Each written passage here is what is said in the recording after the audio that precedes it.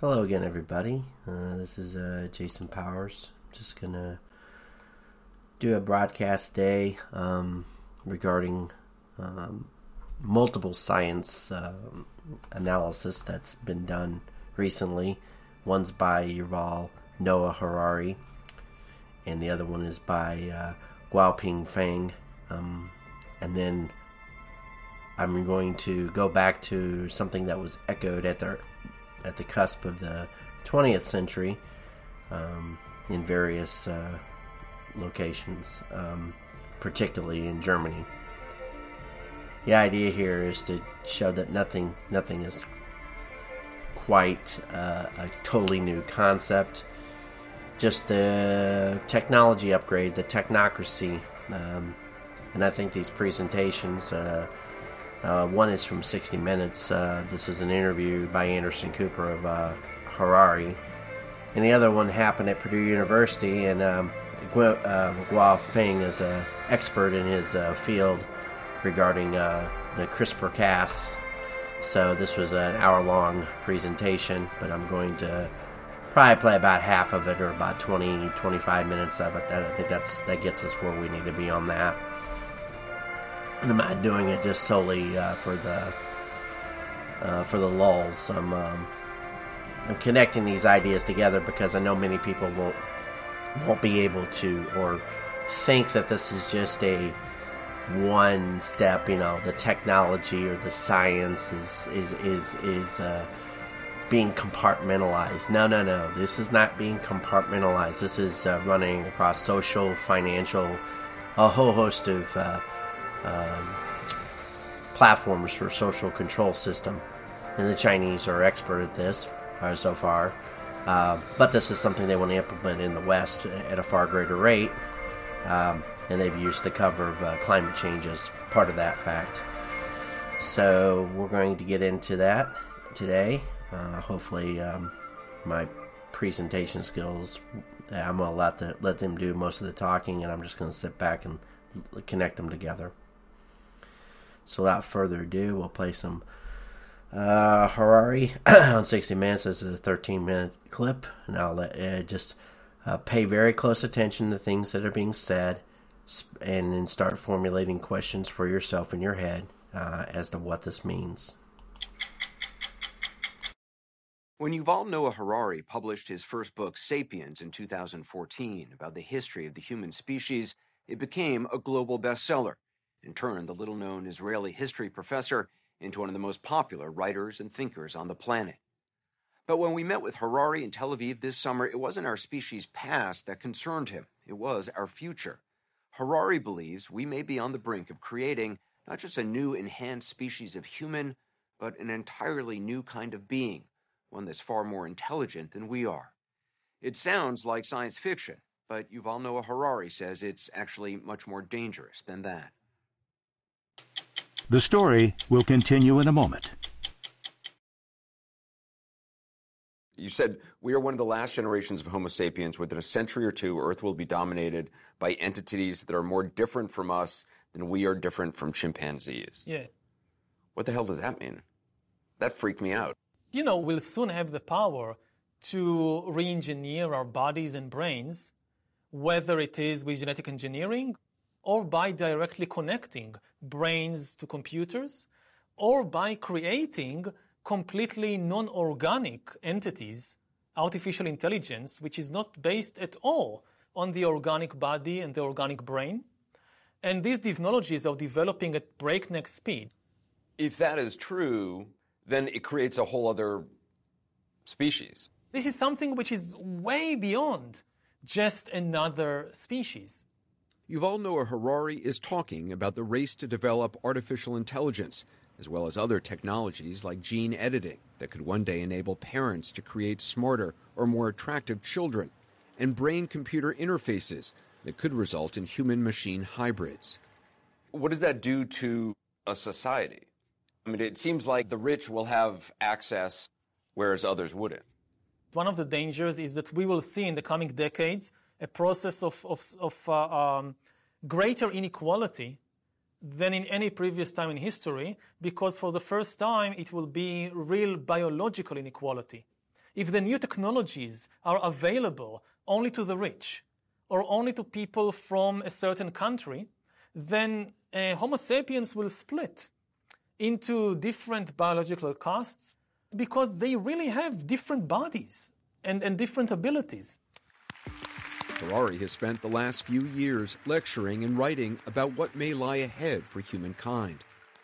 In the coming generations, we will learn how to engineer bodies and brains and minds. He's written 2 books about the challenges we face in the future, Homo Deus and 21 Lessons for the 21st Century, which along with Sapiens have sold more than 35 million copies and been translated into 65 languages. His writings have been recommended by President Barack Obama, as well as tech moguls Bill Gates and Mark Zuckerberg. You raise warnings about technology. You're also embraced by a lot of folks in Silicon Valley. Yeah. Isn't that sort of a contradiction? They are a bit afraid of their own power, that they have realized the immense influence they have over the world, over the course of evolution, really. And I think that spooks at least some of them, and that's a good thing. And this is why they are kind of, to some extent, open to listening. You started as a history professor. What do you call yourself now? I'm still a historian, but I think history is the study of change, not just the study of the past, but it covers the future as well. Harari got his PhD in history at Oxford and lives in Israel, where the past is still very present. He took us to this archaeological site called Tel Gezer. 4,000 or 5,000 years ago, this was one of the biggest cities in the area. Harari says cities like this were only possible because about 70,000 years ago, our species, Homo sapiens, experienced a cognitive change that helped us create language, which then made it possible for us to cooperate in large groups and drive Neanderthals and all other less cooperative human species into extinction. Harari fears we are now the ones at risk of being dominated by artificial intelligence. Maybe the biggest thing that we are facing is really a kind of evolutionary divergence. For millions of years, intelligence and consciousness went together. Consciousness is the ability to feel things like pain and pleasure and love and hate. Intelligence is the ability to solve problems.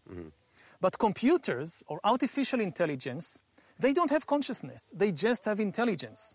They solve problems in a completely different way than us. Now, in science fiction, it's often assumed that as computers will become more and more intelligent, they will inevitably also gain consciousness. But actually, it's much more frightening than that in a way. They will be able to solve more and more problems better than us without having any consciousness, any feelings. And they will have power over us? They are already gaining power over us. Some lenders routinely use complex artificial intelligence algorithms to determine who qualifies for loans. Global financial markets are moved by decisions made by machines analyzing huge amounts of data in ways even their programmers don't always understand. Harari says the countries and companies that control the most data will in the future be the ones that control the world.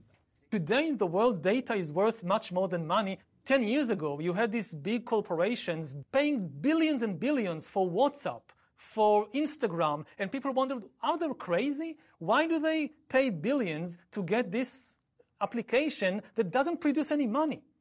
And the reason why? Because it produced data. And data is the key. The world is increasingly kind of cut up into spheres of data collection, of data harvesting. In the Cold War, you had the Iron Curtain. Now you have the Silicon Curtain between the USA and China. And where does the data go? California, or does it go to Shenzhen and to Shanghai and to Beijing? Harari is concerned the pandemic has opened the door for more intrusive kinds of data collection, including biometric data. What is biometric data? It's data about what's happening inside my body. What we have seen so far, it's corporations and governments collecting data about where we go, who we meet, what movies we watch. The next phase is the surveillance going under our skin. I'm wearing a tracker that tracks my heart rate, my sleep. I don't know where that information is going. Wear the KGB agent on your wrist willingly. And I think it's benefiting me. And it is benefiting. I mean, the whole thing is that it's not just dystopian. It's also utopian. I mean, this kind of data can also enable us to create the best healthcare system in history. The question is, what else is being done with that data, and who supervises it? Who regulates it? Earlier this year, the Israeli government gave its citizens health data to Pfizer to get priority access to their vaccine. The data did not include individual citizens' identities. So what does Pfizer want the data of all Israelis for? Because to develop new medicines, new treatments, you need the medical data. Increasingly, that's the basis for for medical research. And of course, it's not all bad. Harari's been criticized for pointing out problems without offering solutions, but he does have some ideas about how to limit the misuse of data. One key rule is that if you get my data, the data should be used to help me and not to manipulate me. Another key rule, that whenever you increase surveillance of individuals, you should simultaneously increase surveillance of the corporation and governments and the people at the top. And the third principle is that never allow all the data to be concentrated in one place. That's the recipe for a dictatorship. Netflix tells us what to watch, and Amazon tells us what to buy.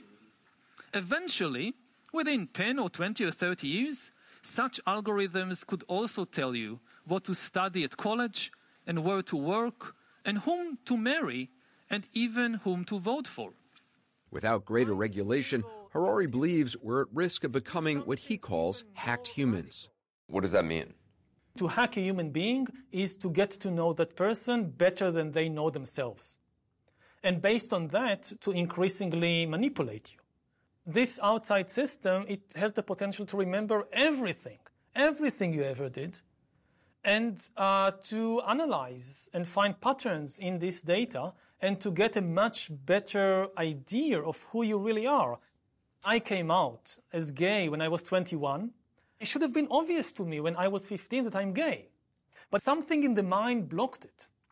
Now, if you think about a teenager today, Facebook can know that they are gay, or Amazon can know that they are gay long before they do, just based on analyzing patterns. And based on that, you can tell somebody's sexual orientation.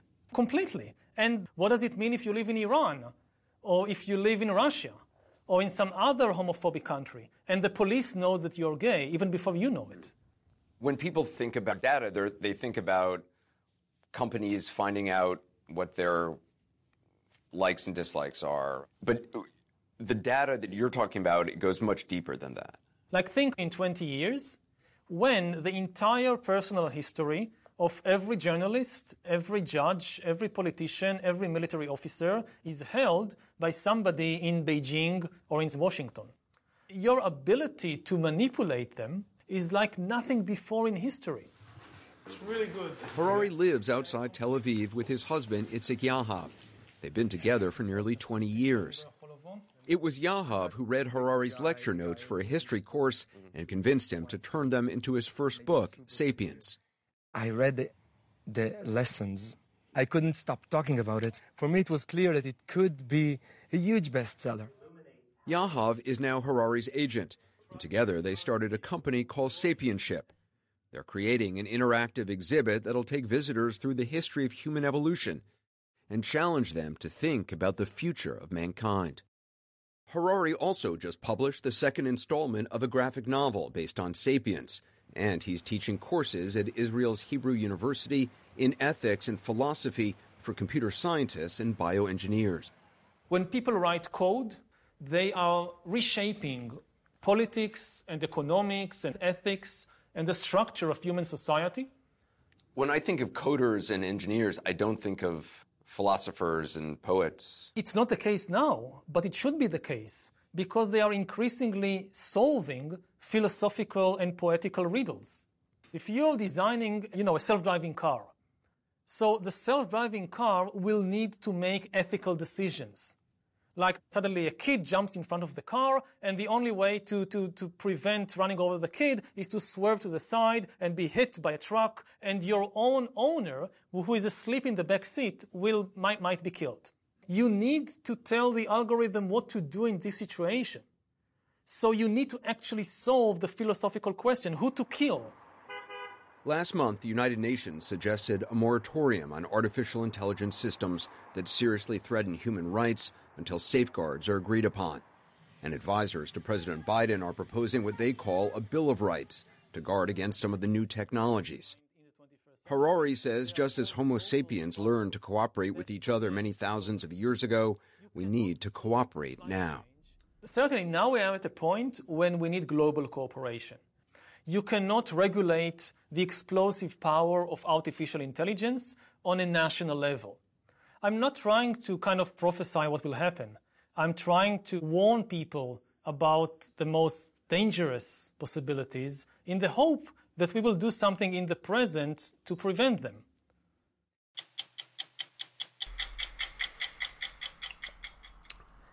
So there you go. That's interview number 1. So that was actually a puff piece, by the way, for those who may have misinterpreted what that was about. That was about humanizing Yuval. He's far more sinister, and he's an atheist. He does not believe in God. He talks about the God above the clouds as dismissively as, like you're doing your laundry. And I can actually play a clip to that effect, but let's see here if I can find this. This is an older clip. I do have just a second here. I should probably give you the latest and greatest wrap up of what he has stated before, but I'll let you listen to it, because that way you won't think that I'm making this up. So here goes. Yuval Harari. And COVID is critical because this is what convinces people to accept, to legitimize total biometric surveillance. If we want to stop this epidemic, we need not just to monitor people, we need to monitor what's happening under their skin. What we have seen so far, it's corporations and governments collecting data about where we go, who we meet, what movies we watch. The next phase is the surveillance going under our skin. We're now seeing mass surveillance systems established even in democratic countries, which previously rejected them. And we also see a change in the nature of surveillance. Previously, surveillance was mainly above the skin. Now it's going under the skin. Governments want to know not just where we go or who we meet. Above all, they want to know what is happening under our skin. What's our body temperature? What's our blood pressure? What is our medical condition? Now humans are developing even bigger powers than ever before. We are really acquiring divine powers of creation and destruction. We are really upgrading humans into gods. We are acquiring, for instance, the power to re-engineer life. Humans are now hackable animals. The whole idea that humans have, they have this soul or spirit and they have free will and nobody knows what's happening inside me. So whatever I choose, whether in the election or whether in the supermarket, this is my free will, that's over. All this story about Jesus rising from the dead and being the Son of God, this is fake news. I know that in recent years, we saw populist politicians undermining deliberately the trust that people have in important institutions like universities, like respectable media outlets. These populist politicians told people that, say, scientists are this small elite, So, that's a mashup, and it did echo or repeat his interview there. But his belief system is that we will achieve a certain amount of artificial intelligence. They're looking for connectivity to this general intelligence. And for those out there, there's a Ben Goertzel, for example. He has worked on Sophia. He was the senior lead engineer on Sophia. So look up Sophia and get into the specs of that. That's supposedly the first AI developed prototype. Sophia is a self-learning, interacts with human beings. It's been rolled out, I think, 2015 or 2016. But he has laid or contemplated that by 2045, all this will come to a head. Yuval similarly echoes this. This is through the World Economic Forum. Yuval is like the chief thought leader for Klaus Schwab, who obviously, when he mentioned about Beijing getting these information, that's already occurring. Google and Microsoft and others are sending our information overseas, the United States. There's been evidence that there's been information that's already been sent over there based upon the COVID situation, as he mentioned. They haven't let the crisis of COVID, whether you believe it's manufactured or not, I believe it is, and there's plenty of evidence supporting the fact that that was the intentional design was to create a enormous crisis, and based upon the psychological operation, military grade propaganda that was pumped out over the airwaves to get people to lock down, to create surveillance. And they have had surveillance drones around. There was surveillance technology that was turned on by happenstance during the COVID crisis to see how people interacted with their environment, whether they were obeying rules that you turned on. Obviously, they kept track of all your data that you were, as you were moving with your cell phone. They were using that to see if people were keeping 6 feet away from each other, which was an arbitrary distance promoted. The idea was to see how humans interact, how humans would respond under given a crisis. And there'll be people out there that will say this is all BS. No, it is not BS. Using a pandemic to achieve certain results, gather data, and obviously roll out a vaccine in a mere 9 months on a coronavirus, by the way. A coronavirus. We've known coronaviruses are highly, they mutate quite rapidly, making it very unlikely that a vaccine will have any positive impact or long-term ability to actually achieve its goal, which is to stop you from dying, or at least minimizing your symptoms, and or making you building an immunity.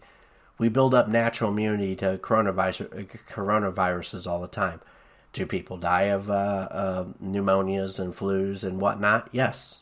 I mean, at least if you believe in that particular paradigm of how humans generate illnesses, in particular at the end of their life.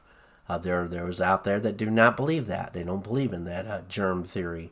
There's others that there's been a host of theories that have been propagated over time, and I'm just riffing here. This is just ideas. Doesn't mean I'm an expert in all these areas, but there's been plenty of people who have developed ideas about this. And oh, by the way, along the way, we just ignore therapeutics, building a strong human immune system.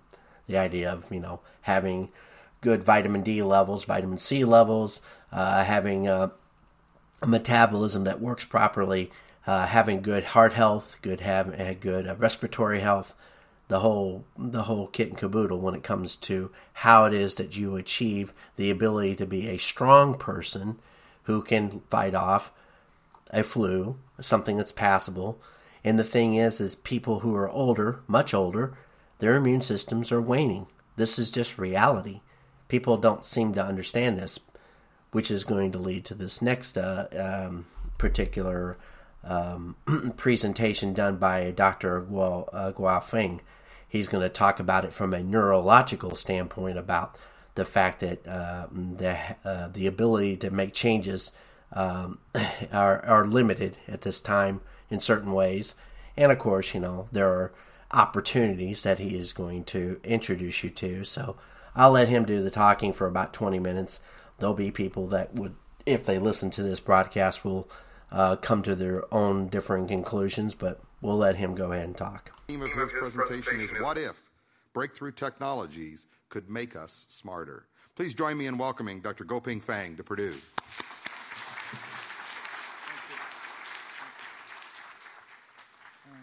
Thank you, Dr. Park, for the wonderful introduction. And it's a great honor to be part of the 150 celebration for the wonderful history of Purdue University. And I'm very glad to be here. I toured the campus and had a wonderful time meeting with many extremely talented students and the faculty members. So the day so far is great. As long as I don't screw up this last part, it will be a wonderful visit. So I'm trying to do my best. So today I want to, instead of presenting my own work, I want to discuss with you some of the new technology that has been developed and how this new technology may affect our daily life, and for both us and maybe for benefiting of a lot of patients. So you probably know, I'm focusing on how can we change our cognitive ability, which is our intelligence.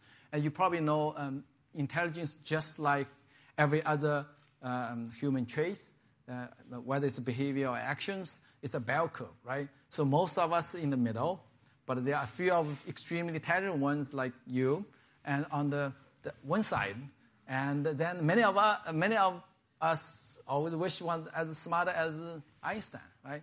But they are also on the other side of the curve, which some of them are just have normal function, but other of them at extremely other side of the curve maybe need help that they can have a normal life just like we have. So how do we potentially can move this bell curve all squeezed to this side?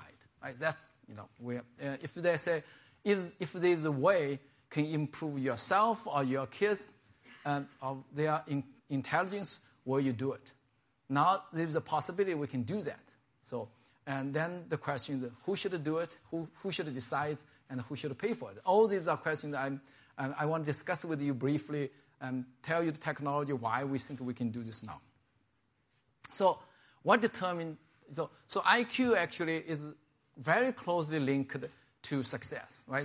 There are a lot of studies. This is just a table I borrowed, from Kaufman, and show that what kind of professional you do is highly linked to whether it's linked to not only your child, your adult IQ, but also linked to your the IQ when you were a child. So this is depend on what kind of IQ, almost determine what kind of successful career you can do.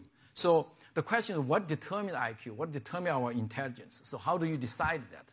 So probably the best evidence is come from study twins, right? You have twins and identical twins, which you have almost identical genetic material, right? So identical genetic, not even almost, identical genetic DNA material. Then you can be raised in the same family or can be adopted into different family or even different continent, right? So then you can study, does their IQ same or different, right? So this can determine, is the IQ determined by genetic material more or environmental factors more? So this is the kind of one of the generalized results, right? So this on the left side, y-axis, you can see similarity of intelligence scores, the IQ, their correlations, and these are the raising conditions. All of them are from identical twins. What you can see is that if identical twins are reared together in the same family, you see they are very, very similar IQ. It's almost 90% identical, right? So it's correlation. But if they are separated into different families or different continents or different countries, you can see that they are actually also very close, but not as close as the identical twins. But it's still around above 70%. That means the majority of intelligence are determined actually by genetic material. And environment do play some role, but much smaller than the genetic material. So you can see whether they are identical twins or non-identical twins and siblings and unrelated. So you can see that there's a direct correlation between the genetic factors and IQ, the intelligence. So then comes how the genetics determine the intelligence, right? So based on twin studies, so heritability is around 60 to 80%. That means genetic play a significant role, but it's not all of them. Because they play a significant role, then there's a chance that if you change the genetic material, you can improve or impair the intelligence, right? So in disease conditions such as the neurodevelopmental disorder, I'm going to talk about a little bit, is that you change the you have genetic mutations now lead to intellectual disability. But there's also a chance that you could change the genetic material and make human much more intelligent. But how genetics determine the intelligence? So luckily or unluckily, in general, it's not determined by one gene. So how do you study that? You basically, we call it GWAS, genome-wide association studies. You can study hundreds of thousands of people with high IQ compare with hundreds of thousands of people with lower IQ to see what the differences come out. So this is called GWAS studies. That what it shows is almost like many other common traits, right? Like height. Height is not determined. Height is very heritable, right? If your parents are tall, the chances you are tall is very, very high. But they are not determined by one gene. It's determined by multiple genes. We call it polygenic. So there are GWAS studies for IQs. At least one of the studies show there are over 500 genes actually involved or related or correlated with your IQ. So that means that your intelligence is mostly genetically determined, but not determined by a single gene, which is probably a good thing, right? So then each gene only play a very small role. So that make a challenge for how do we change the genetic material, make humans smarter, right? So, however, on the other hand, single gene mutations can cause very severe intellectual disability, right? We have so many of them, neurodevelopmental disorders with very low IQ. Like today, one of them, I use the example, average IQ is only 40. So they can never live independently. So we need to find a way to correct this problem so these people can live independently and have a normal life. So, and because of the new technology, now we could potentially develop, because it's a single gene, right? We can correct this gene mutation and actually dramatically improve or even cure this intellectual disability and really change people's life. So because of this genetic engineering, it could be basically part of daily life now, whether it's treated patient or improve the intelligence. So what is the new technology? So the new technology you probably heard, at least some of you already heard, it's called CRISPR technology. Basically, it's a new type of genome editing technology. The idea is that this is basically a system used by bacteria to destroy viral DNA, right? Bacteria, bacteriophage, which is a virus to kill the bacteria, and whenever they inject the DNA into the bacteria will take some of the DNA, integrate it into their chromosome. So next time, if it survives, next time you come, I know I'm going to destroy you. So these are the systems that we can now have been developed to use to manipulate mammalian genes. So the idea is that you have so this is called CRISPR-Cas9. The Cas9 is a nucleus. It can cut the DNA. So because the virus DNA coming and incorporated into the bacterial DNA, bacteria actually remember it. So next time, if the virus comes again, the bacteria will release a piece of DNA, the RNA, and use it as a guide RNA, guided basically the Cas9, the nucleus, to the viral DNA and cut it. So that will destroy the virus, right? So now scientists, many of them, I listed here,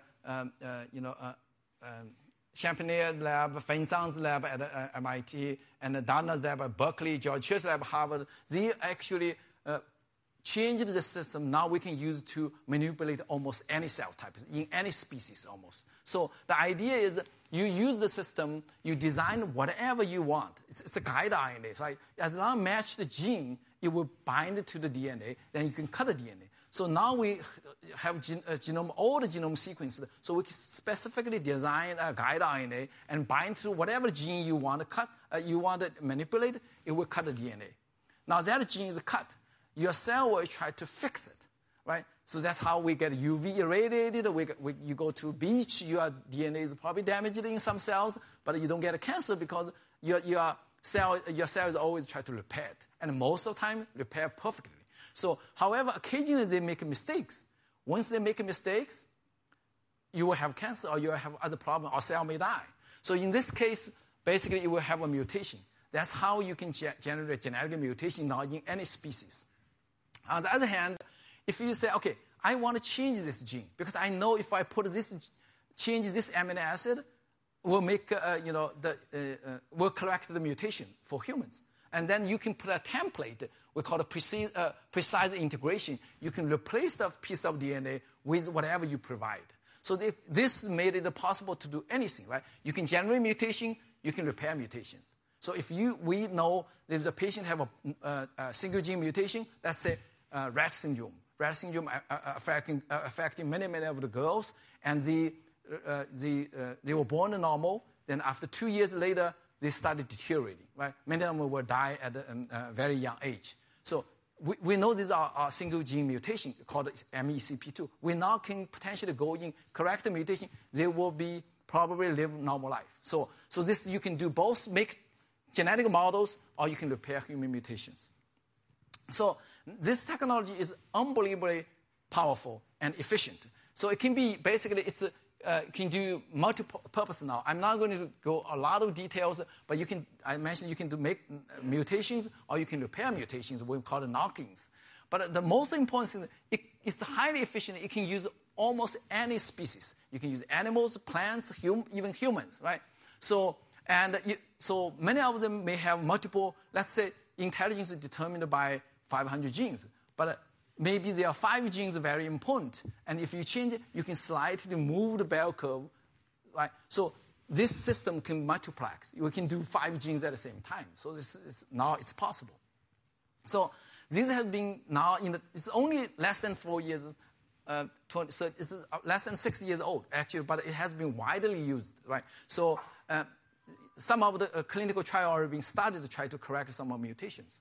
And so give you a couple examples. One example is, we can now genetic engineering pigs as organ donors, right? So there are a lot of patients waiting for a long time for kidney transplant, right?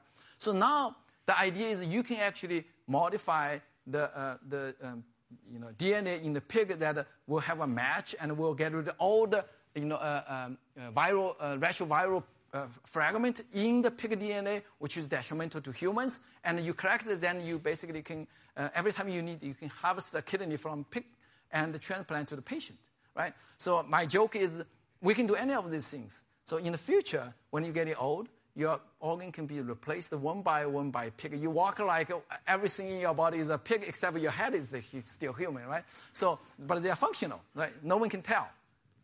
And the other really important implication, which is even more direct and more impactful, is for gene therapy, right? So there are many severe neurodevelopmental disorders. Many of them you probably know, and you probably encountered, or you have relatively related. These are patients who have very severe neurodevelopmental disorder. They are very low IQ, right? So they cannot live independently. And these are a very big problem for not only for the patient, but also for the family. So one of my main research goals is to try to find ways to help these patients because they really need help to be living independently.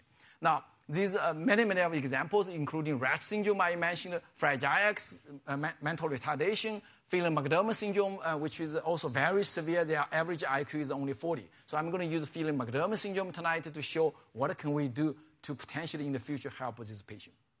And so their general feature is all these have very severe intellectual disability. Then they have many other problems, including autism spectrum disorders, seizure, sleep problems. And for these severe ones, actually, genetic mutation play a key role. Actually, now we already know, so at least 25% of them are caused by mutation in a single gene.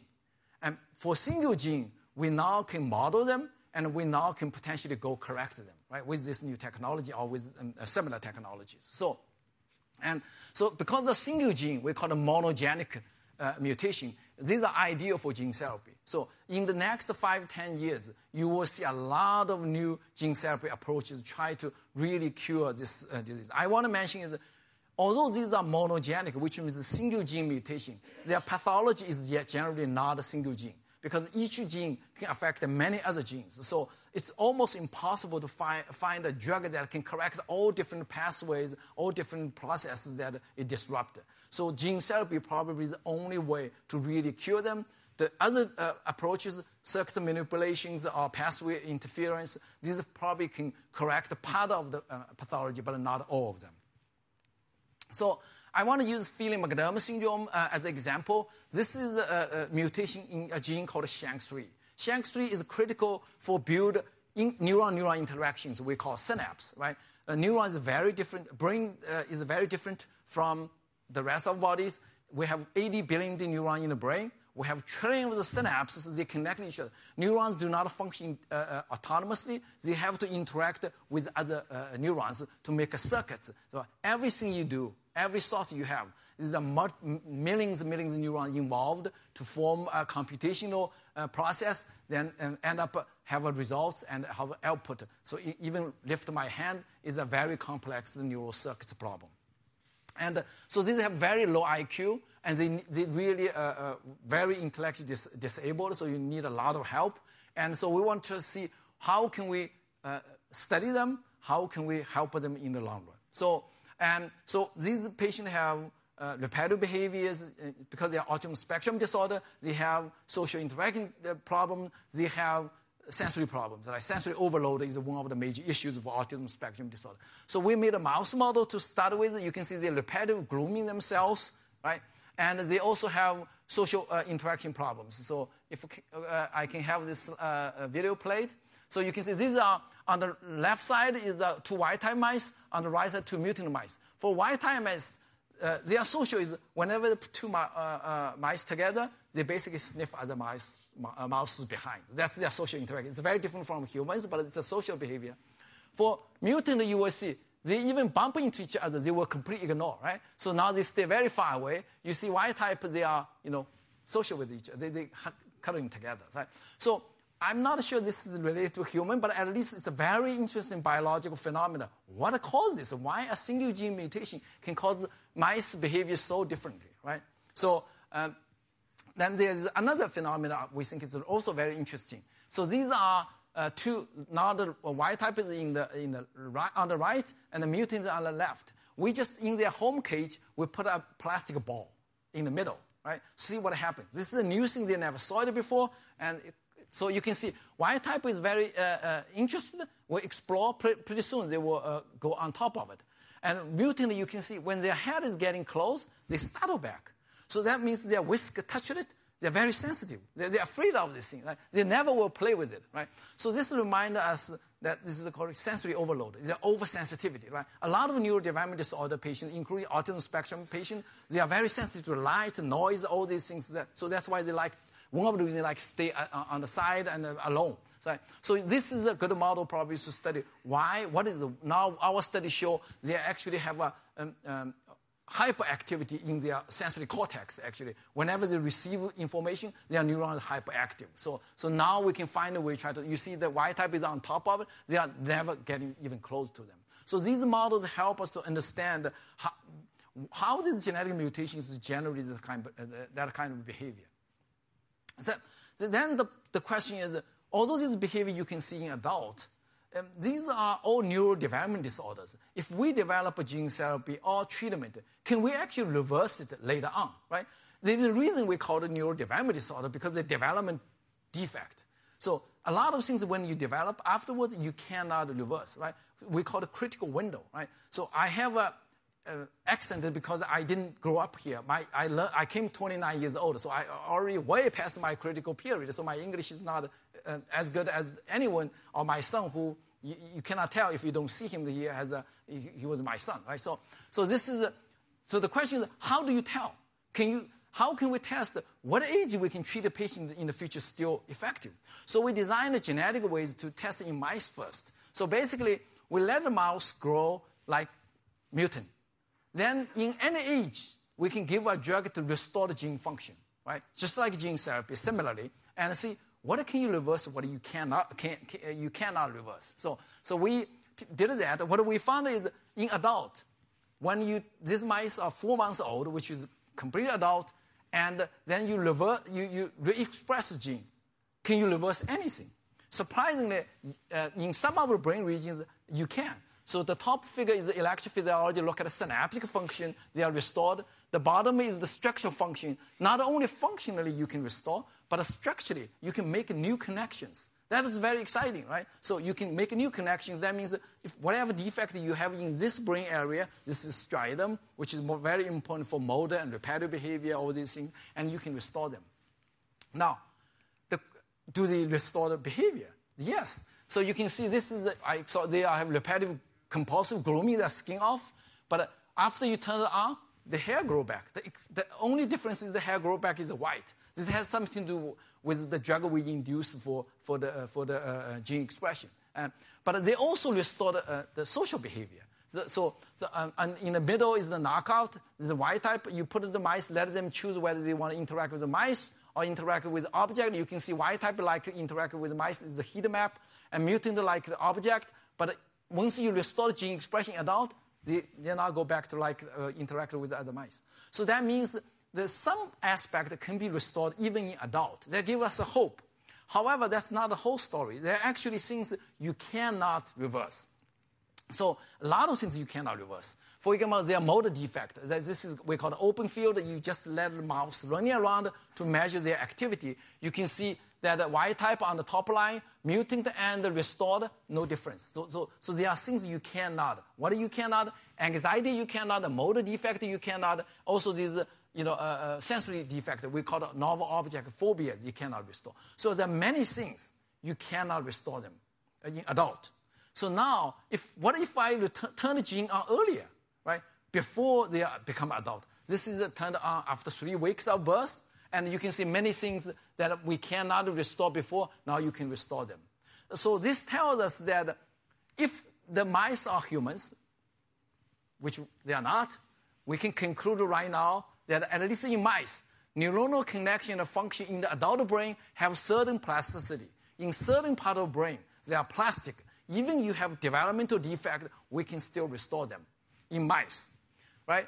But there are also critical development windows that people have studied for decades, that we know their language, there are many visual, critical windows. These critical development windows are key. There are many of them, once you pass the critical window, we cannot restore anymore. That means we really have to treat it as early as possible if we want a full restoration of function in neurodevelopment. It's the same thing. If we want to improve intelligence, we may also want to deal with it much earlier, right? Because what is the intelligence? What is the cognition? Cognition basically is your computation power in your brain, right? So they depend on the connections, right? So if you wire something wrong, unless you correct that wiring in your computer is not going to work very well, right? So it's the same kind of thing. But your connection made during development, refined after birth usually. So that's critical period, you still has plasticity. After you pass that, you don't have that plasticity. So that's why the only certain part of the brain is plastic. The one I showed you is plastic is striatum. Striatum is for habit formation, motor activity. Even at my age, I can still pick up a bad habit. That's why this is very plastic.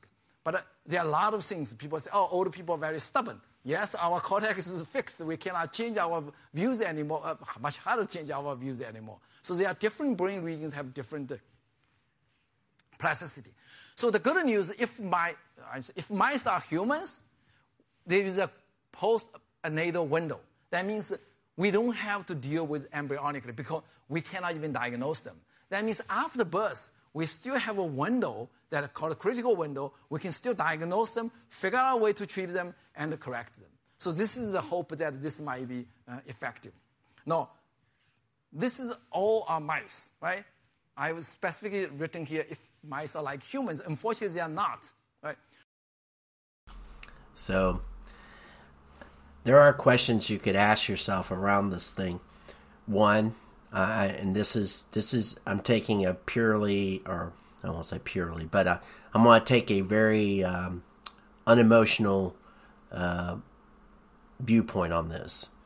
By this, I'm making a purely business case. So one, why would you ever bother with anybody with a 40 IQ? When you're looking at the spectrum there, I know many people will say, well, we're trying to correct them and improve their lives and stuff like that. The business, it's like anything else. There's very little return on investment for taking somebody from, say, a 40 IQ to a 100 IQ. Making them average is not helpful to society, if you wanted to be brutally honest. Taking somebody from 100 IQ to 140 IQ would be business case beneficial, or taking somebody from, say, 130 IQ and turning them into 160 IQ, that would be really beneficial. So this idea of shifting the bell curve on people, you still have a variation unless you don't want a variation. In order to not get a variation, wouldn't you take those 500 genetic markers and align them so that you could create a superhuman, somebody with a measurable IQ? Say maybe the measurable IQ then becomes 200, and that becomes the standard status quo. You can see where that goes. So why would you invest limited resources? Because there's finite resources, at least. There's a finite planet, there's finite time, there's finite whatever. Unless, of course, another thing is, why would you let humans even procreate naturally? Why would you just not put them in an artificial womb, gather the genetic material from the currently acceptable male and females that you want to put together, and then, as he said, postnatal or post-birth, modify or augment them to generate a superior race, or superior human being, if you want to call it that instead of a race. You see where I'm going with that. There's no benefit to taking I know people are going to look at that and say you're just being very cruel and unethical. It's like, well, what do you think these people are doing? They're not in this. There's a cost benefit analysis to everything. There's a monetary price, or a data price, or a humanity price, a social benefit to certain things. And this is where you go with this, the ethical behavior. I mean, there's been many people who've brought about the idea of what the planet can support in terms of the Malthusian concept of 1 billion people. And these people are connected to this. Now, he brought up the idea of IQ. He brought up a particular number. He said that they can't live independently. Why would you want somebody who becomes a marginal worker? Why would you, and like I said, why would you even bother with human procreation being done naturally? If you can generate an egg in a lab and generate sperm, the necessary sperm, and create that and put that together, and what if you want to augment it with something further beyond that? Say you augment it with a mechanical technology, make them not only superhuman, but make it based upon the ability to make their gene, your replication. Your cells are replicating. There's the replication process is roughly about 100,000 cells per second. Over 7 years, you can replace your body replaces all of its cells. At least that's the concept that I've been introduced to. It could be variable, it could be longer, it could be shorter. At a younger age, your cells are replicating almost perfectly. And when I say almost perfectly, your cells, obviously when they reproduce, they may have a degradation along the way. As you get older, your degradation, your ability to replicate cells at a premium operation becomes, in other words, to keep replicating your, like, it's basically, that's where you get all the degenerative diseases and whatnot. I know there'll be somebody out there that knows more about this, and that's great. I'm just talking about high concept here. The idea is that, as we get older, our bodies have less capacity to do that. Now, he's talking about being able to fix that, fix the errors, fix the gene editing. So he said there's certain things you can do and certain things you can't do. He's saying there are limitations. Do you think that the limitations are going to continue to exist in 5 years from now? Are they going to come up with a way around that? And they're going to have to experiment. And just to be clear, they're not just going to experiment on mice. They're going to experiment on human beings. Do you think that is ethical?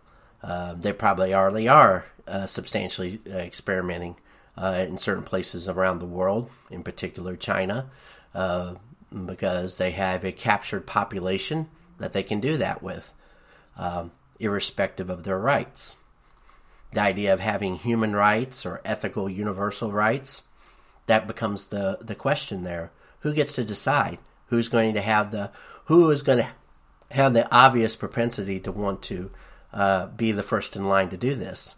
The only reason why, say for example, a very rich and successful person who wants to have a very broad and powerful family to be successors to his or her, if you even believe in his or her, their empire, in whatever case that is, they're only going to allow that to be happening with their brood or offspring at this particular point, based upon the ability that they know they can be assured that the experimentation has been done at the human level, and they've more than prototyped that, and they've gone to an alpha or a beta test or beyond beta testing to achieve their goal.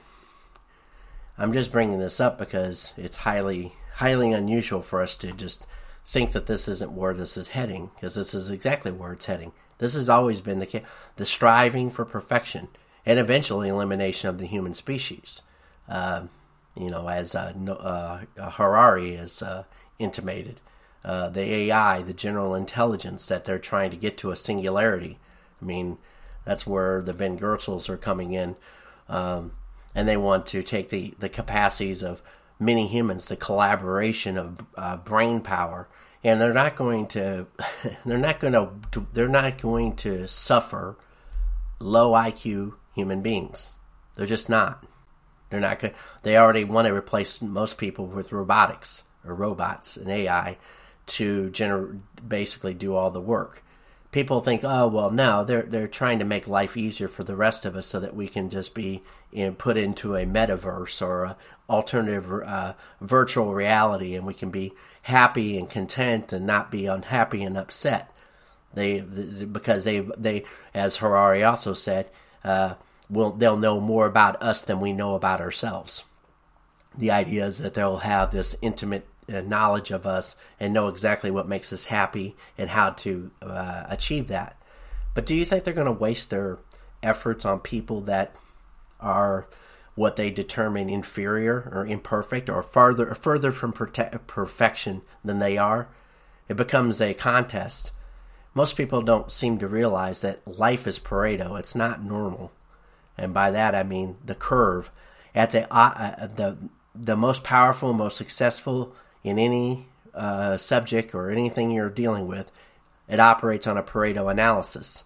The very, very top holds the highest amount of any, like say the top 0.01% own, say 50% of the patents on a particular concept. Yeah, there's only a handful of people. They own the most unique, powerful, and they've used their human capacity of intellect to get that, or creativity. That's another thing too. Are we to go away from that? Are we trying to maximize human beings based upon their intellectual quotient, their ability to, their mathematical skills and power to solve problems? Or are we what are we maximizing here? What's the maximizing function? Are we trying to maximize happiness? Are we maximizing the utility to solve all these human problems. I mean, there's questions that have to be answered. Oh, we can maximize across the whole host of things. Well, that's not true. That's not going to happen. There's always trade-offs with anything. There's not there, and what is that optimal point? And do you want these people to decide what that optimal point is? There's another question. He's a technocrat. No, he isn't going to make that final call. He's a technocrat. He's valuable. He's resourceful. They're going to utilize him to achieve this goal. The people, when I say they, people say, well, who is they? Okay, who is they? They are the people who own substantial financial resources and assets called land and property, oil, so that they can be the Prince of Saudi Arabia, the royal prince. They can be the Rothschilds, the Rockefellers. They can be the royal family that own land, and they determine from top down. They're through their luxury beliefs. That's another concept that most people are scarcely aware of. There's been people writing PhD theses on the idea that the luxury beliefs is the lower classes shouldn't be producing. They produce too much carbon. They produce too many kids. They use too many resources, etc. That's what this is driving towards. Like I said, this guy isn't worried about the 40 IQ. He's using that. He uses that to buttress his off. Okay, for example, how many people with 40 IQ out there? How many people are out there with 60 IQ? How many people are there like that? That you know, that you can actually put your finger on and say, I know that person. I mean, it's a very small percentage. It's not even 1%. It's not even 0.5%. But let's just say it is. But why would they even let that allow that to happen? And by that I mean, wouldn't they? If they want to know what's under your skin, they're going to know what your IQ potential is. They're going to know and they're not going to allow you to breed with another person, a woman, that has the potentiality that those genetic conflicts. They're going to evaluate your ability to produce something of value, and that's just first order. The second order is why would they even let you naturally produce to begin with? Why wouldn't they want to select the best of the best? I mean, that's a rational discussion. I mean, why would you ever allow that to go on? It wouldn't make any sense. It doesn't make any sense. I'm not saying that I'm not trying to be mean. I'm saying that is the cold-hearted fact that they would not allow that to occur because it doesn't fit with their mode of operation. They're trying to control humanity. They want to control our resources. They want to control how it's divvied up. Everybody will say, well, everybody should have an equal share. So they want a command control economy, or better. And guess what? The easiest way to make that work, based upon AI technology, is to have a lot less variables. And variables, I'm talking about you. You're a variable. The more variables that they have, 7 billion, is way too inconvenient. So wouldn't they would want to do a case of natural selection. They want to naturally select whose genes are the most important, the most viable, the most unique, that will produce higher and higher IQs. They want to produce something that's greater than their master, which is, for example, if you don't believe there's any God out there, and let's just throw that argument out there, why would you want to produce something that's better than yourself, more perfected? You're going to take whatever the AI, you have this that's why they want to get to a collective singularity. They want to be able to take, so for example, this guy's particular brain power, another scientist whose expertise is in a different field, but these fields together augment to create even more. So someone's mapping this out. They're mapping out, say, the top 50 brains, and you can collect that intellectual horsepower together, and they come up with a whole new thing. And that whole new thing is going to drive back, and it's going to decipher or select what needs to be done in the course of humanity. And they think they've gotten the wheel. See, they have the human genome. He said pretty much they can do anything they want with just about any animal. So it's it's a very complex subject. So based upon that, this isn't just the first time this has been kicked around as an idea. So we're going to go back to some old history. I'm going to play about, probably, I'll see if I can play 10 minutes of it. I got to skip some commercials in it. I recorded this just last night, but it echoes a lot of the sentiments that I'm just mentioning. And by the way, full disclosure, I'm not supportive of this man's ideas or your Harari's ideas. When I say I'm not supportive, that means I'm not supportive. Don't misinterpret that in any way.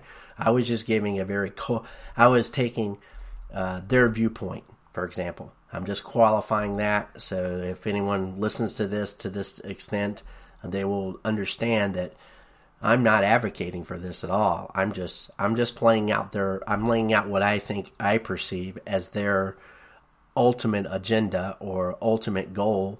Why would you go through all the process of trying to trying to benefit those that will, and unless he's going to tell me that he can take somebody with a 40 IQ and turn them into a super genius, which maybe he can. I don't know. Do you really believe that's the case? Do you believe that they would go through what would be the investment cost in terms of time and expertise? And oh, by the way, this bases that a scientist can be trained up to do this in a ethical and always correct manner, and that there wouldn't be any further knock-on events. What if he turns on the wrong gene that just happens to turn this person into say they are become a super genius, but they also become super malevolent, and they are very cold and calculating, and they also have this superior mind. Just think about that. These are questions that have to be assessed. Be careful what you wish for out there in terms of the ability to change yourself. You might get more than what you bargained for. Your ability to have empathy. Maybe there is an upper limit to IQ for a good reason. Maybe there's an upper limit to humanity because once you become that cold and that logical, the ability to care about lesser beings or more imperfect beings will naturally decline. When do you reach that tipping point where your abilities will lend themselves to the this is the dystopian future that I'm saying. Harari painted it as that there is a utopian, and his principles that he had. I'm going off on a further rant here. That the principles he said about we wouldn't want this to fall into the wrong hands. You would create a totalitarian dictator, or the idea that we should be able to monitor governments and corporations. Do you really think that's even achievable? The answer is no, it isn't, because we don't have that now. And what makes you think that you're going to somehow institute some interconnected policies? Who's going to monitor that council? Humans. Do you know humans? They're imperfect. So guess what? And they're also agenda driven. And the more power they have, this council that you set up to make sure companies and governments don't do certain things, what makes you think why wouldn't they misabuse their power? He talked about the centralization aspect. That's correct. That's what they're already trying to go towards. That's why the Ben Gersels has a company called Singularity.net.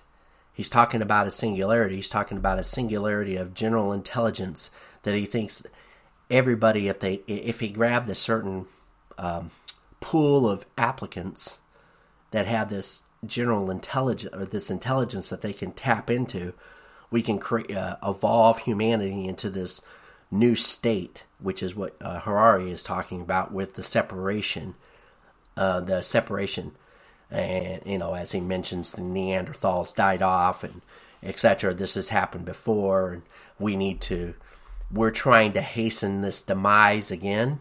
I mean, that's where we're at. So anyway, let me go back to this particular. This is a presentation that was talking about the occult history of the Third Reich. So we're going to let this play. let me see if I can get this done right. So, but she did claim constant telepathic communication with her hidden masters. They had revealed to her, their chosen one, the occult history of the human race.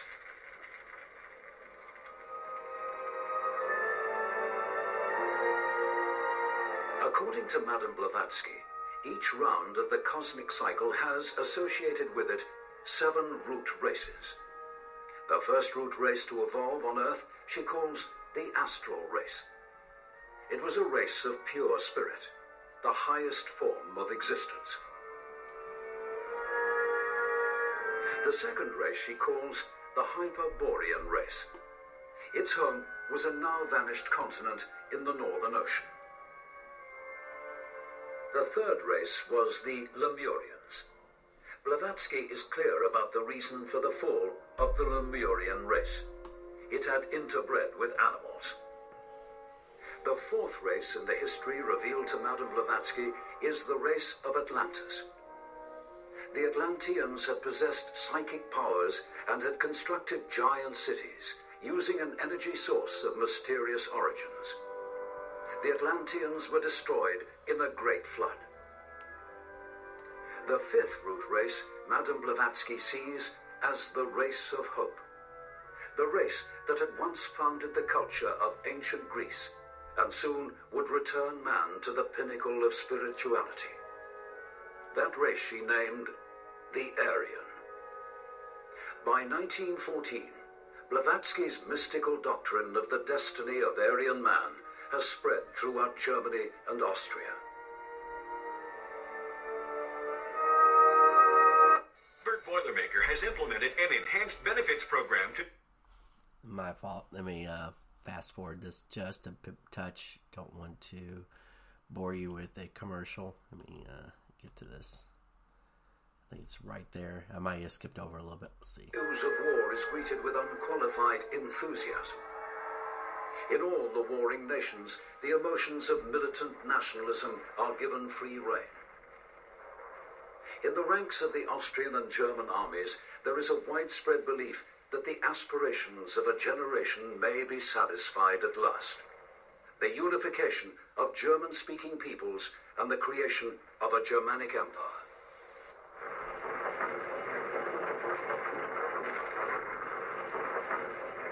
To the frontline soldiers of the imperial armies, the teachings of the Austrian clairvoyant Guido von List are an inspiration. List believes that in the Germans, more than in any other people, runs the blood of the mythical race called by Madame Blavatsky the Aryans. To List, the Great War is proof that the modern world, with its materialism and its democracy, is destroying itself. But out of war and destruction will come the victory of the German cause and the beginning of an Aryan millennium. List revives the prayer of the 16th century philosopher and heretic Giordano Bruno. O Jove, let the Germans realize their own strength, and they shall not be men, but gods.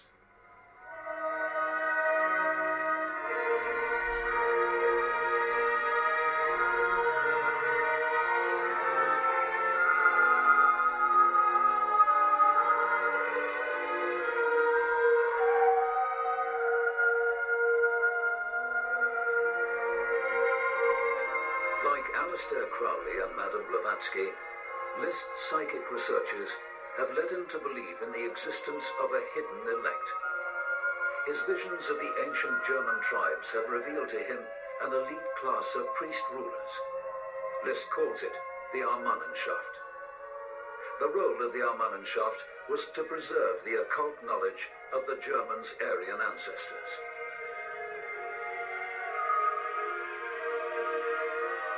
List claims that the imposition of Christianity on the Teutonic tribes and the persecution of the followers of the old religion forced the Ahmannenschaft to continue its traditions in secret.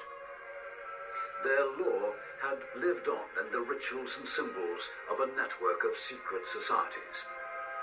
The store of occult knowledge had been preserved down the centuries by Freemasons, Rosicrucians, and chivalrous orders such as the Knights Templar.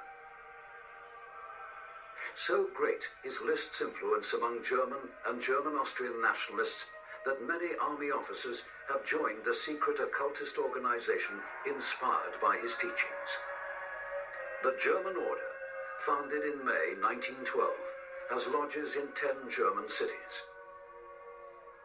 The government of the order is by a secret 12-man council of initiates, calling itself the Armanist Assembly. The future Aryan Empire will, according to Liszt, be governed by a similar council of initiates, a new Armanenschaft. In the design of the future SS, Liszt's Armanist Assembly will not be forgotten.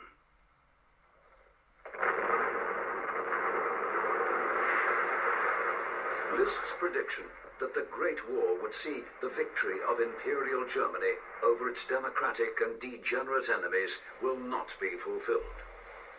By 1918, the German economy is in ruins and the Kaiser's armies are crumbling.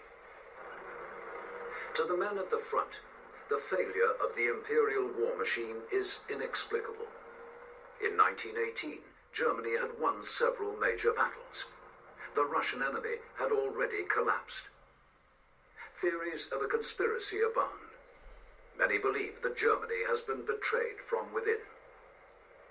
The blame is placed squarely on the shoulders of the traditional targets of the German nationalist movements: capitalists, Democrats, and Jews. To the followers of Guido von List, all that is valuable seems irretrievably lost. A government of unknown politicians has accepted the humiliating terms of the Versailles Treaty. Worst of all, the Kaiser and the German princes have abdicated. Germany has become a democratic republic. The abdication of the Kaiser is a stunning blow to the occultists of the German order. Guido von List had taught that the aristocracy of Germany had been founded in ancient times by the Armanenschaft itself. In the aristocracy was to be found the purest of Aryan blood, and with it the strongest remaining traces of the Aryan psychic powers. In the aftermath of the Great War, faced with the twin threat of democracy and socialism, traditionalists eagerly embrace Liszt's mystical belief in the German nobility. But by now, a new concept of aristocracy is in the process of development. Side by side with the teachings of Liszt, it will become the cornerstone of Nazi ideology and the future SS. Since the mid-19th century, the evolutionary theories of Charles Darwin had challenged religious beliefs held sacred for centuries.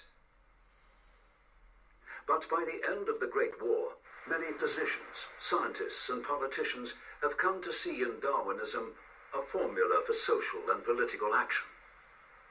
Belief in the equality of man is seen as simply unscientific. The new slogan is, "The survival of the fittest."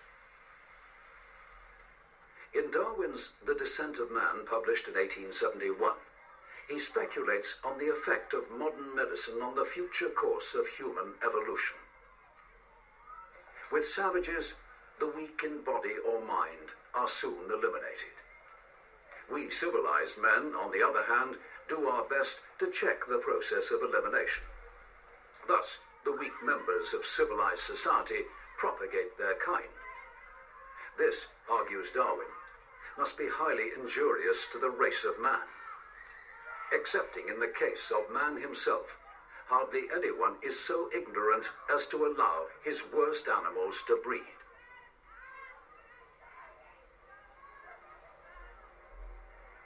In Britain, the family planning movement, led by the scientist Marie Stopes, is preoccupied with the supposed threat to the health of the race posed by uncontrolled breeding. Marie Stopes' work on birth control, Wise Parenthood, first published in 1918, is dedicated to all those who wish to see our race grow in strength and beauty. Stopes is concerned with the tendency revealed by the national census for the lower classes to produce more children than the upper classes. The numbers of our population, she states, increasingly tend to be made up from the less thrifty and the less conscientious. In America, the compulsory sterilization of the mentally handicapped, of alcoholics, and of persistent criminals has been legal in certain states since 1907. Marie Stopes advocates similar policies for Britain, including the sterilization of male children with an epileptic or mentally handicapped parent, uncle or aunt. The family planning movement is part of a broader movement aimed at directing and accelerating the evolution of the human race by selective breeding. This new science calls itself eugenics. By 1918, eugenics has become so influential that the British Medical Journal publishes an article in which a noted physician can write, "There is no equality in nature among children nor among adults. And if there is to be a much-needed improvement in the race, we must breed from the physically, morally, and intellectually fit." From Britain, eugenics spreads to Germany, acquiring the new name racial hygiene. University departments and institutes are founded devoted to the new science. By the 1920s, eugenics has won widespread support amongst the German medical establishment. It has also had a profound effect on the doctrines of the German occultists.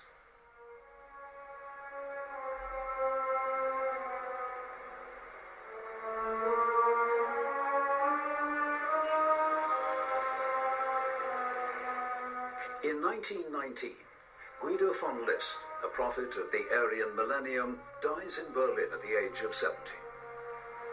His place as Germany's leading mystic and Aryan visionary has been taken by Jörg Lanz. Lanz, an ex-Cistercian monk and respected biblical scholar, will have a profound impact on the development of Nazi ideology and on the structure and ritual of the future SS. Lanz has blended the Aryan occultism of Guido von List and the principles of the science of eugenics. He calls his new doctrine theozoology. Theozoology is an occult religion of race.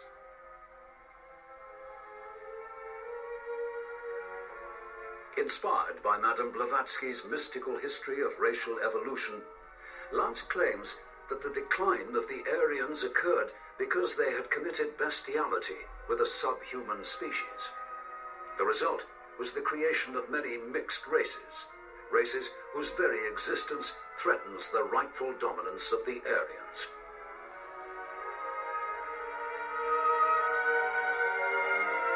Like List, Lanz believed that the early Aryans possessed the power of telepathy.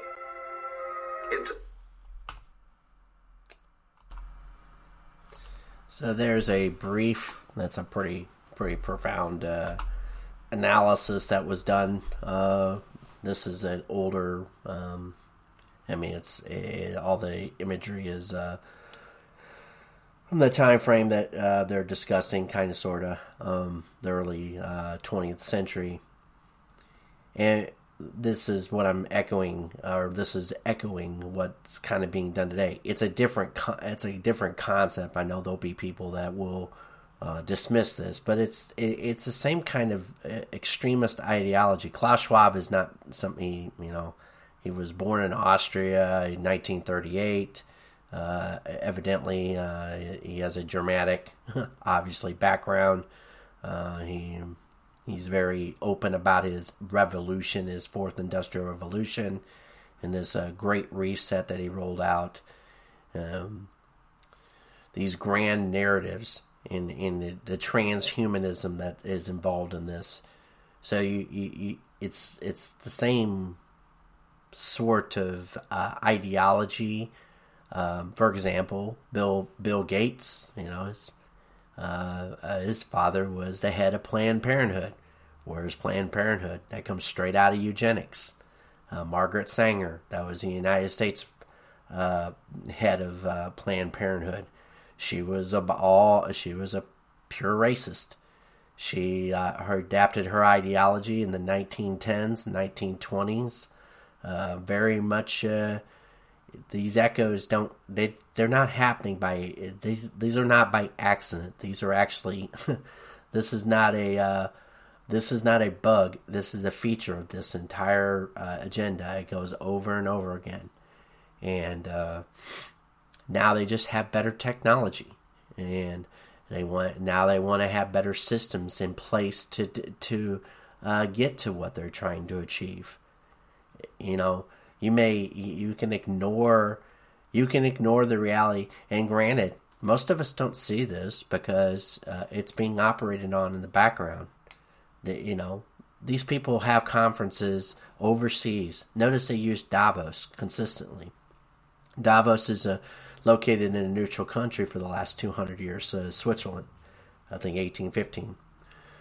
So, I mean, they're over there, they talk, and it's a big club, and you're not in it, as George Carlin would say. And they invite over only the people that are willing to be a part of this little clique. The Jeff Bezos, for example, Jeff Bezos left Amazon in July of 2021, and he started I think it's called Los Altos. It's a lab that they're trying to work on life extension.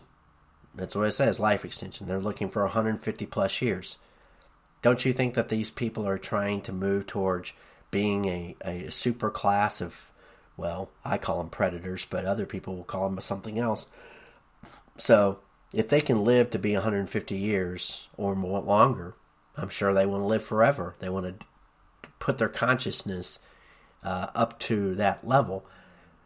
Why would they want it? The only reason why they want anybody alive of the normal humanity, or the bifurcation of humanity, as Yuval Harari has said, the bifurcation of Homo sapiens, that some will just evolve into this caste of extra superhuman abilities and powers, and the rest of us, that would be me and everybody who would listen to this broadcast, we will be selected for a worker class, and we will wait on these people hand and foot.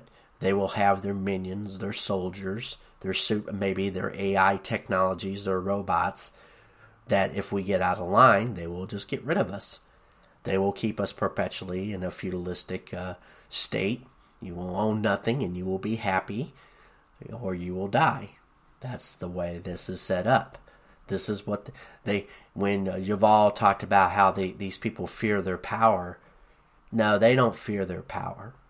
If they feared their power, they would be very open about having an open conversation and talk about the things that they are experiencing, and they would be open for questioning. They would be open for normal people having questions to them, and they would actually interact with us. But they don't interact with us. They talk down to us. That's why they have these forums, and they have the panel there. The panel is pre-ascribed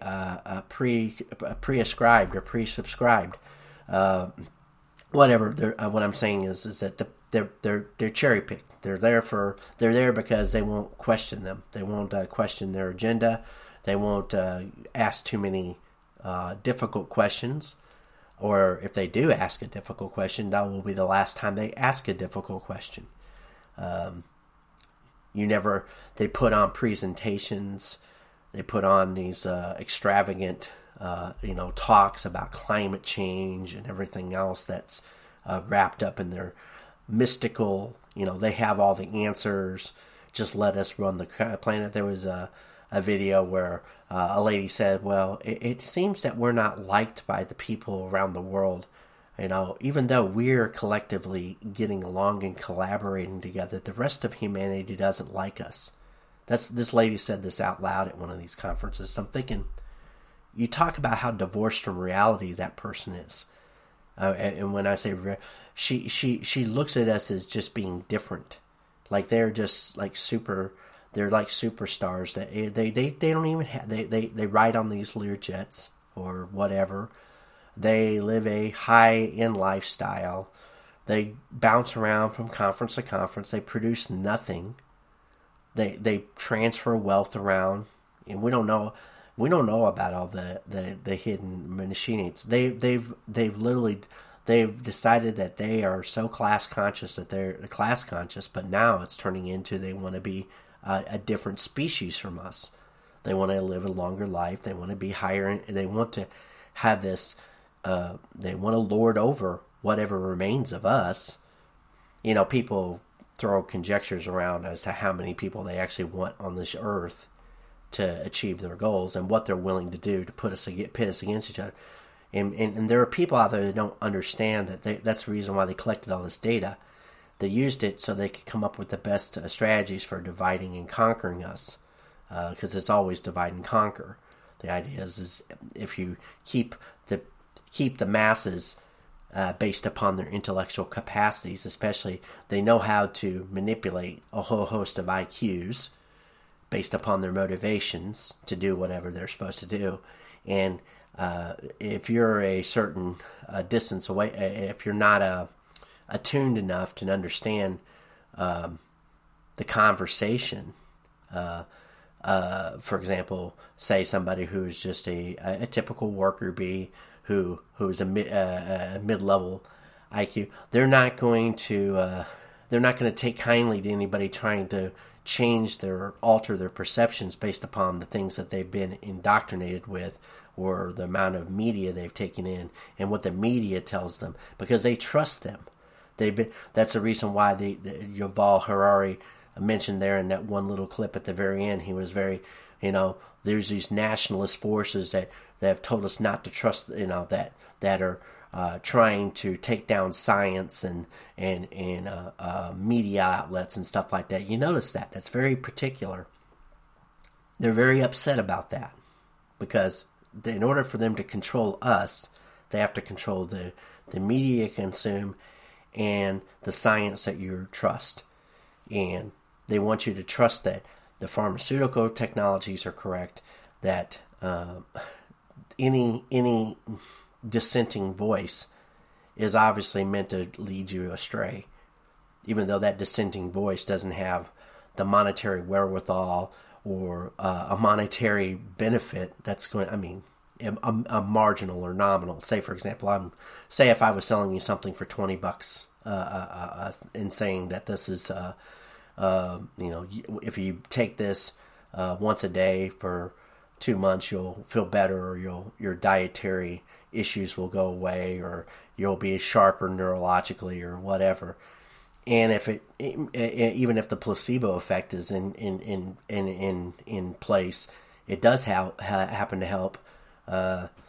Is it worth $20 to you? Is that going to be harmful in relationship to somebody who says, well, if you want to increase your IQ by 15 points, but if you have to pay me $25,000 to do it, but I don't know what the long-term impacts of your IQ improvement will be, and there may be some knock-on effects. Maybe you only live maybe you live 5 years less, but you have a higher IQ during that time. Is it worth it? I don't know. That person won't know either. They won't be able to do the calculation because they already have their IQ isn't high enough to make that calculation. And I can guarantee you the people that are running this aren't going to give them the insight or the answer to that question. They're going to say, well, that person has free will. Yeah, you have that free will, but they don't want you to have free will.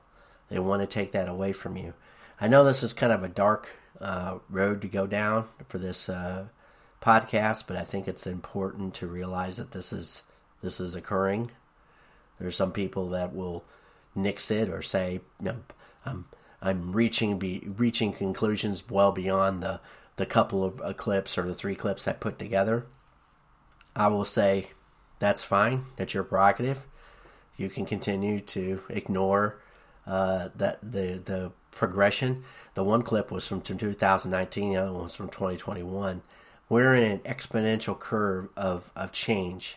This has been going on for a number of years. And when I say exponential curve, That means it faster and faster and faster progression.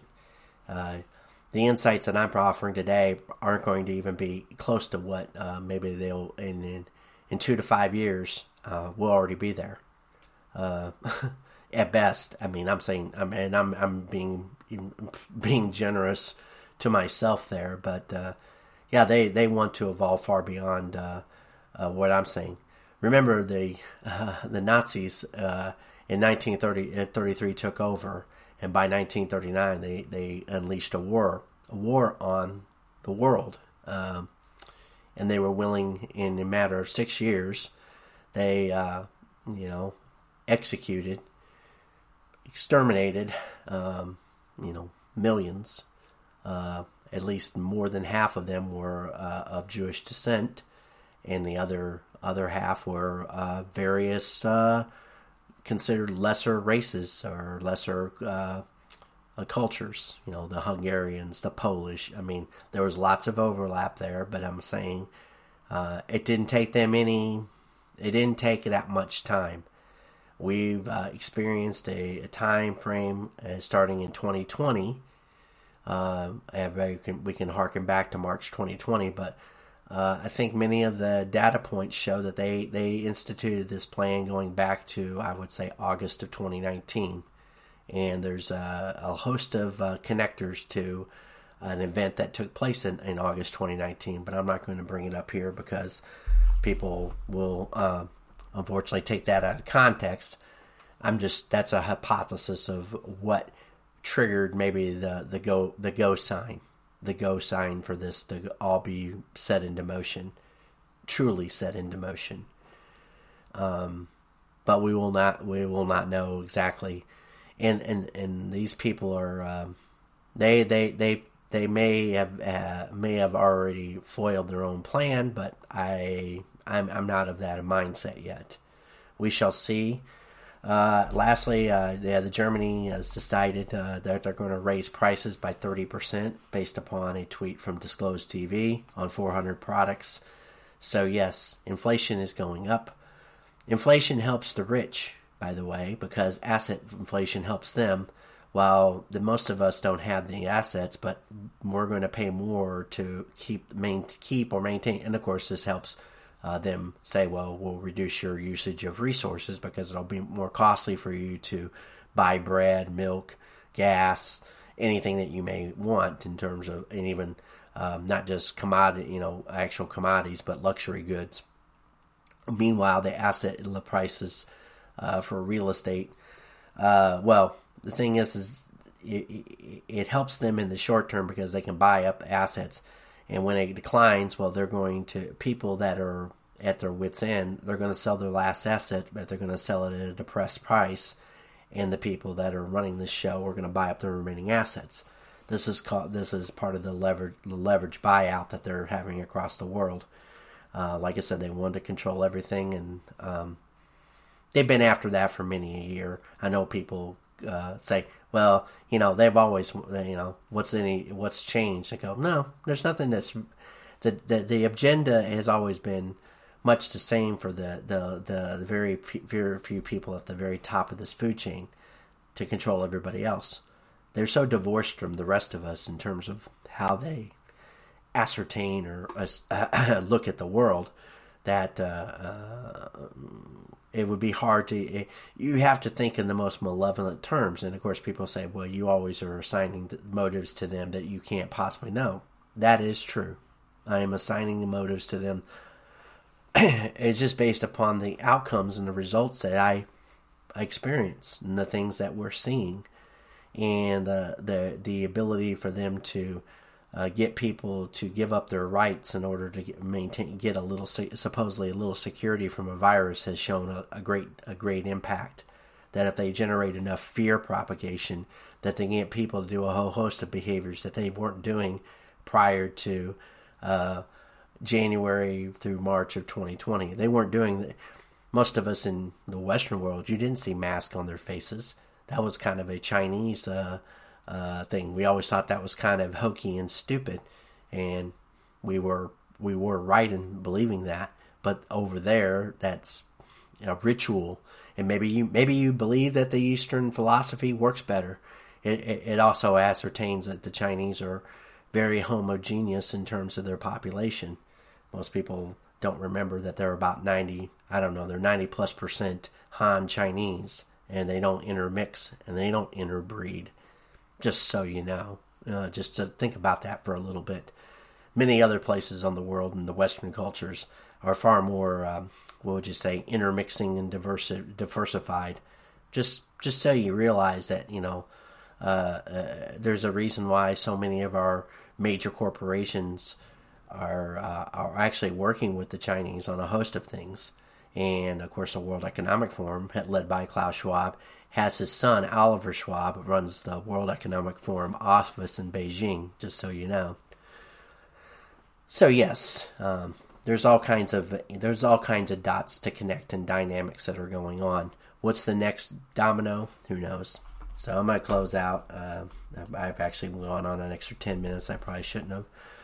I hope that this podcast will be received in the best spirits. I know I touched on some things in probably a very negative light. Things that I think are going on and continue to go on. But I think there is hope. The more people become aware of what's going on and can even base it back into this particular time frame that I just mentioned, the history of the past, that this has been a perpetual cycle by certain forces, and it is just another iteration. But they pass on that behavioral tick to their offsprings or to their acolytes, to people that are willing to take up the charge that they've convinced. They've indoctrinated the powers that be that are currently that are considered, quote, the most powerful people with money and a position and are connected well. They indoctrinate. In order for them to rise to the level that they are, they have to have signed off on or signed on to this kind of agenda, because if they don't, they would never be allowed to do that. They would just use the media to hijack them. The KGB that Harari mentioned, they would use some kind of form of social control to eliminate their most